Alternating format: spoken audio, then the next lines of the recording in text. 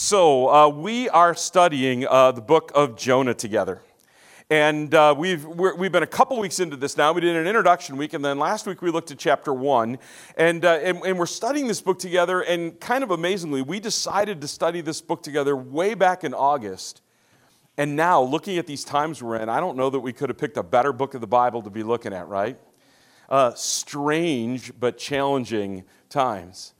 So not only are we studying Jonah together, but let's go to the next slide if we could, Clay.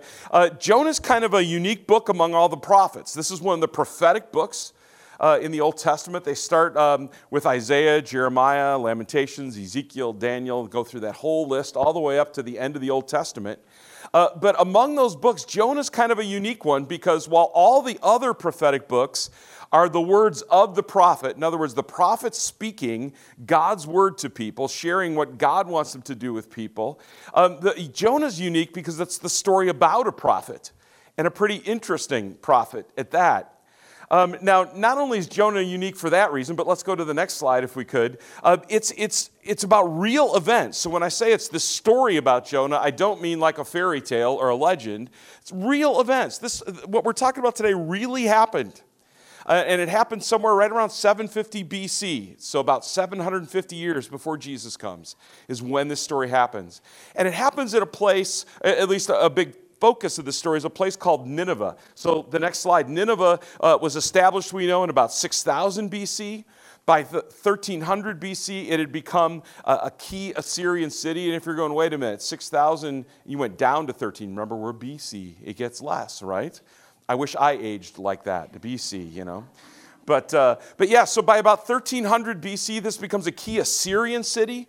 And by the way, after these events, from 750 to about 650 BC, Nineveh just keeps growing and gaining in prominence until by 650 BC, it's the biggest city in the world.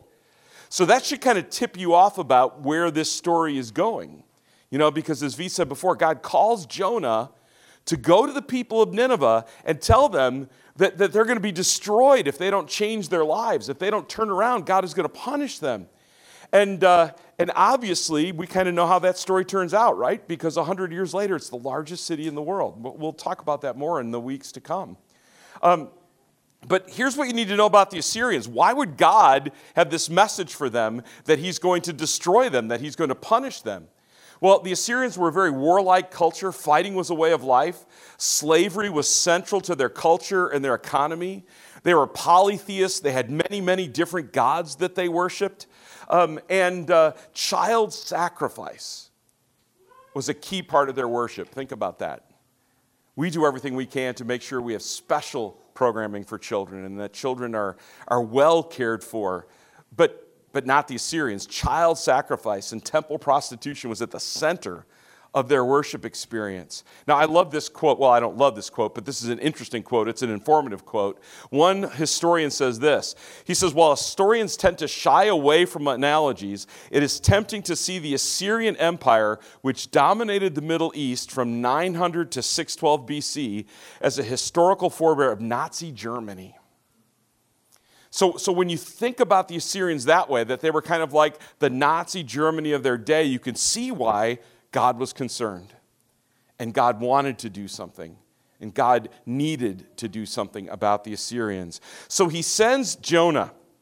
By the way, the structure of the book of Jonah is really kind of interesting if you haven't noticed this. The first and the third chapters are stories. It's the story of Jonah and the sailors. We looked at that last week. The story of this tumult at sea. And V, I loved how you said it, that Jonah's in the hold practically sleeping through the whole thing, right?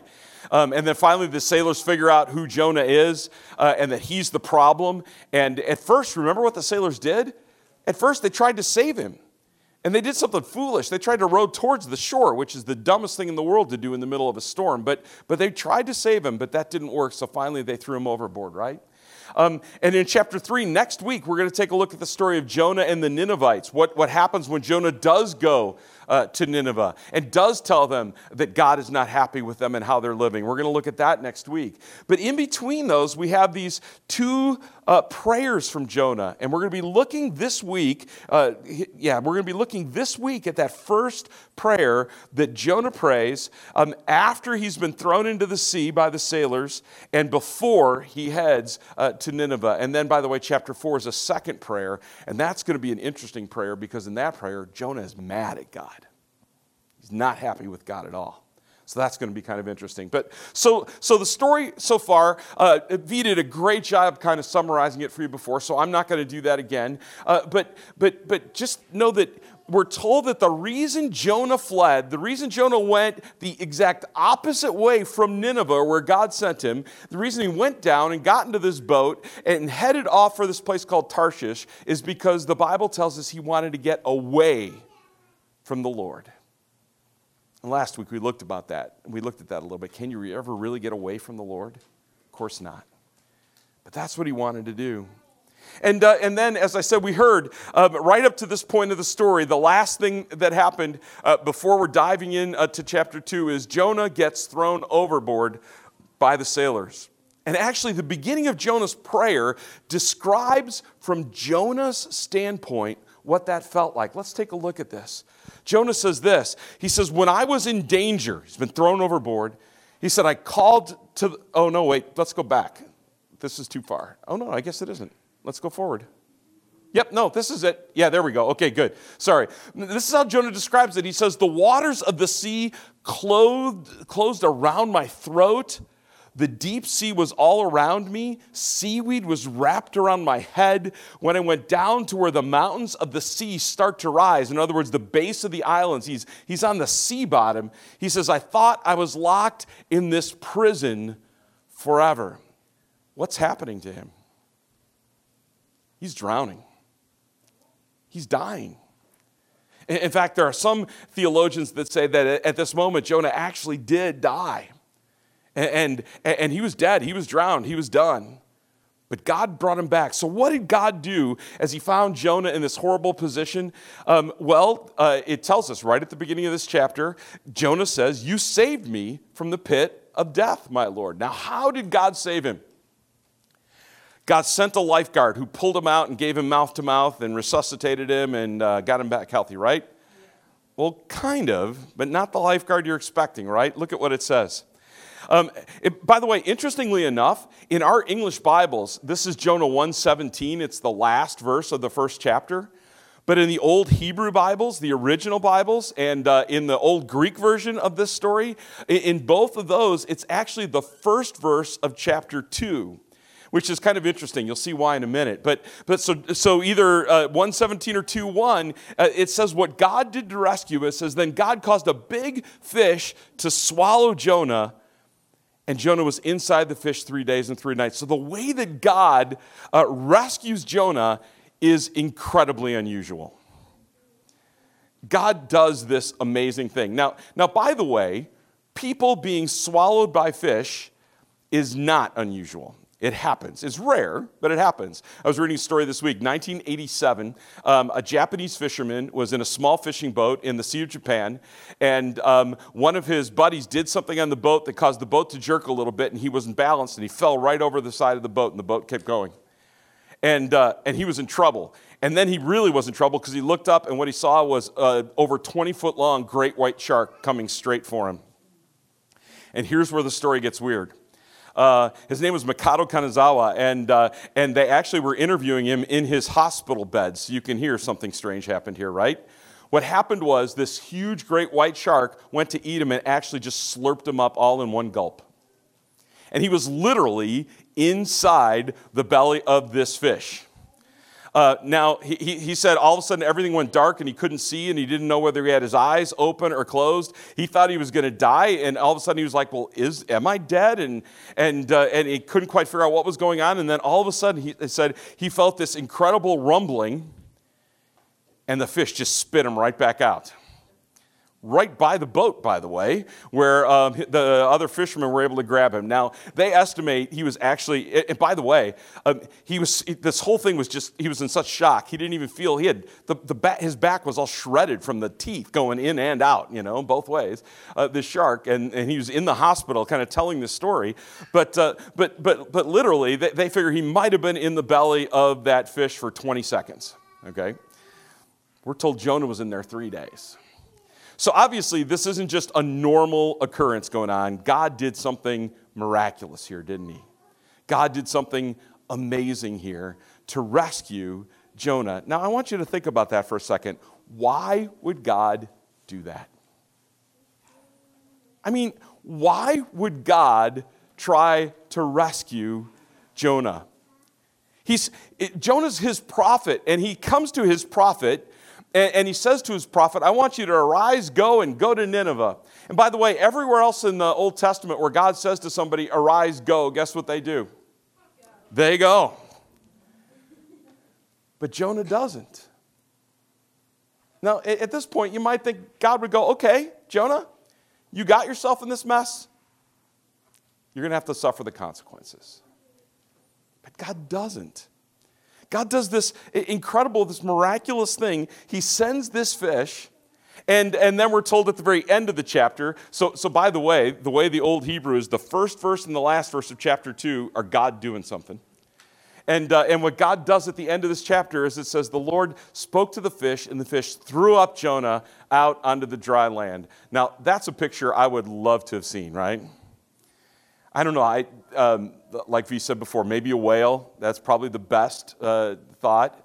This whale swims up to the shore, opens his mouth, and goes, kind of like that shark in the Sea of Japan with Mikado Kanezama, just throws Jonah up on the shore. Now, the rest of this chapter is Jonah's reaction to that. Let's take a look at what he says. He's talking to God, and he says, God, I will praise and thank you while I give sacrifices to you. And he says, I will keep my promises to you, Lord. He's so overwhelmed, he says this. He says, salvation comes from the Lord. He says, God, you have saved me. Now, by the way, we'll see if Jonah still holds to this promise a little later. But right now, in this moment, he's overcome with what God has done for him. I love this verse from Ephesians. I got it now, Clay. Yeah, we'll see how long it lasts. But I love this verse from Ephesians chapter 2. It describes exactly what Jonah experienced, and honestly, it describes what you and I have experienced as well. It says this, but God, being rich in mercy because of the great love with which he has loved us, even when we were dead in our trespasses, made us alive together with Christ. By grace you've been saved.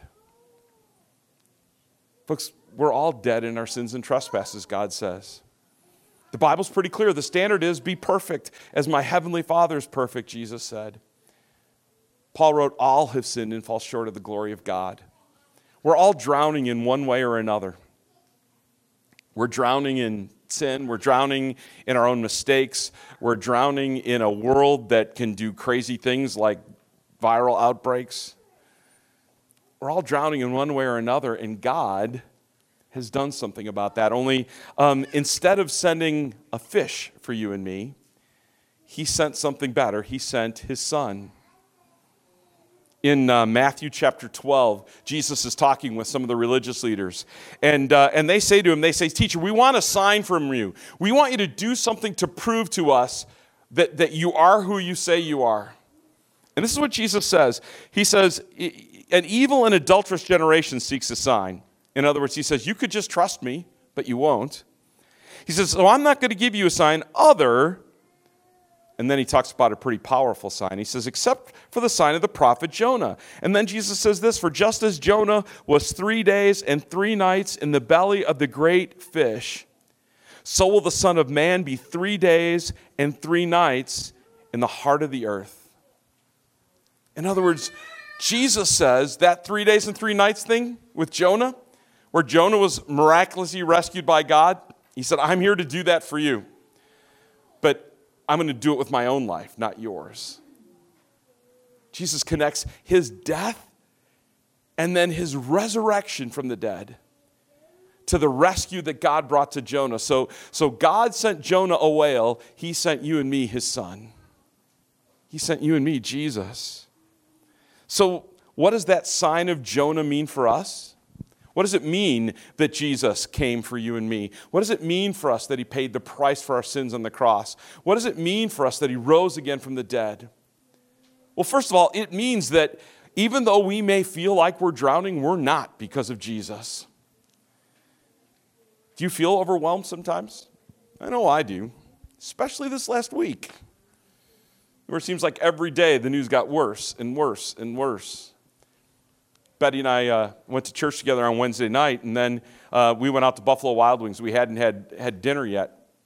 And we're sitting there and, watching some sports, and all of a sudden I see, there's a game's been canceled at the last minute in the NBA, and all of a sudden I see, the NBA's canceling all their games, and all of a sudden, it's just like one, and I was just like, I can't believe it. And then the next day, every news alert that would come up on my phone, I was like, oh my gosh, I can't believe it. Oh my gosh, they're doing that. Oh my gosh. You can feel like you're drowning pretty easily, but we're not. Folks, Clay, can you go to that next slide for me? The good news is that even in the midst of a pandemic, like nothing we've ever seen before in our lives, we know that nothing, even death itself, can separate us from the love of God in Christ Jesus our Lord. That's God's promise. There is no social distancing from our Savior. He's right there by our side. He's conquered everything for us. If he can send a fish to swallow Jonah, I can't wait to see what he's going to do in your life and mine, right? I'd prefer not the fish. God's got a plan in all this, folks. God is at work in all this. And we're going to do our best as individuals and as families. We're going to do our best where we work, and we're going to do our best as a church family to try to figure out how to responsibly negotiate through these next weeks. But the reality is, God's working overtime. And we have the chance to be a source of hope to the world around us. We have the chance to show people that God is not asleep at the wheel, but he is in control. We have a chance in these kind of difficult times to point people to the kind of God that would send a prophet to save an evil nation in Nineveh. We're going to talk about that next week. A God that would send a fish to rescue a prophet who was trying to run away from him. And God would send Jesus for you and for me. Isn't that amazing? Let's bow our heads and let's pray. Lord Jesus, think about that song that says, I need you, Lord, I need you. I'm sure we're all feeling that way at some point these days, Lord. There's a lot of confusion. There's a lot of fear. There's a lot of unknowns. Lord, we're worried about a virus, but maybe even more than that, we're worried about the economic implications of everything we're doing to avoid that virus. Some of us might be worried about the health of somebody we care about deeply. Maybe that's an older parent or friend. Some of us might be worried about our job. Some of us might be worried about making our next mortgage payment. Some of us might be worried about just the unknown and not knowing where all this is going to go. Lord, send us a strong message this morning that just like you didn't forsake Jonah, you're not going to forsake us. When it feels like we are at the moment of despair like Jonah did, you're going to swoop in out of nowhere, and you're going to show us that just as you sent Jesus to conquer sin and death for us, you're not going to leave us alone. You're going to be with us. Lord, thank you for that gift. In Jesus' name, amen.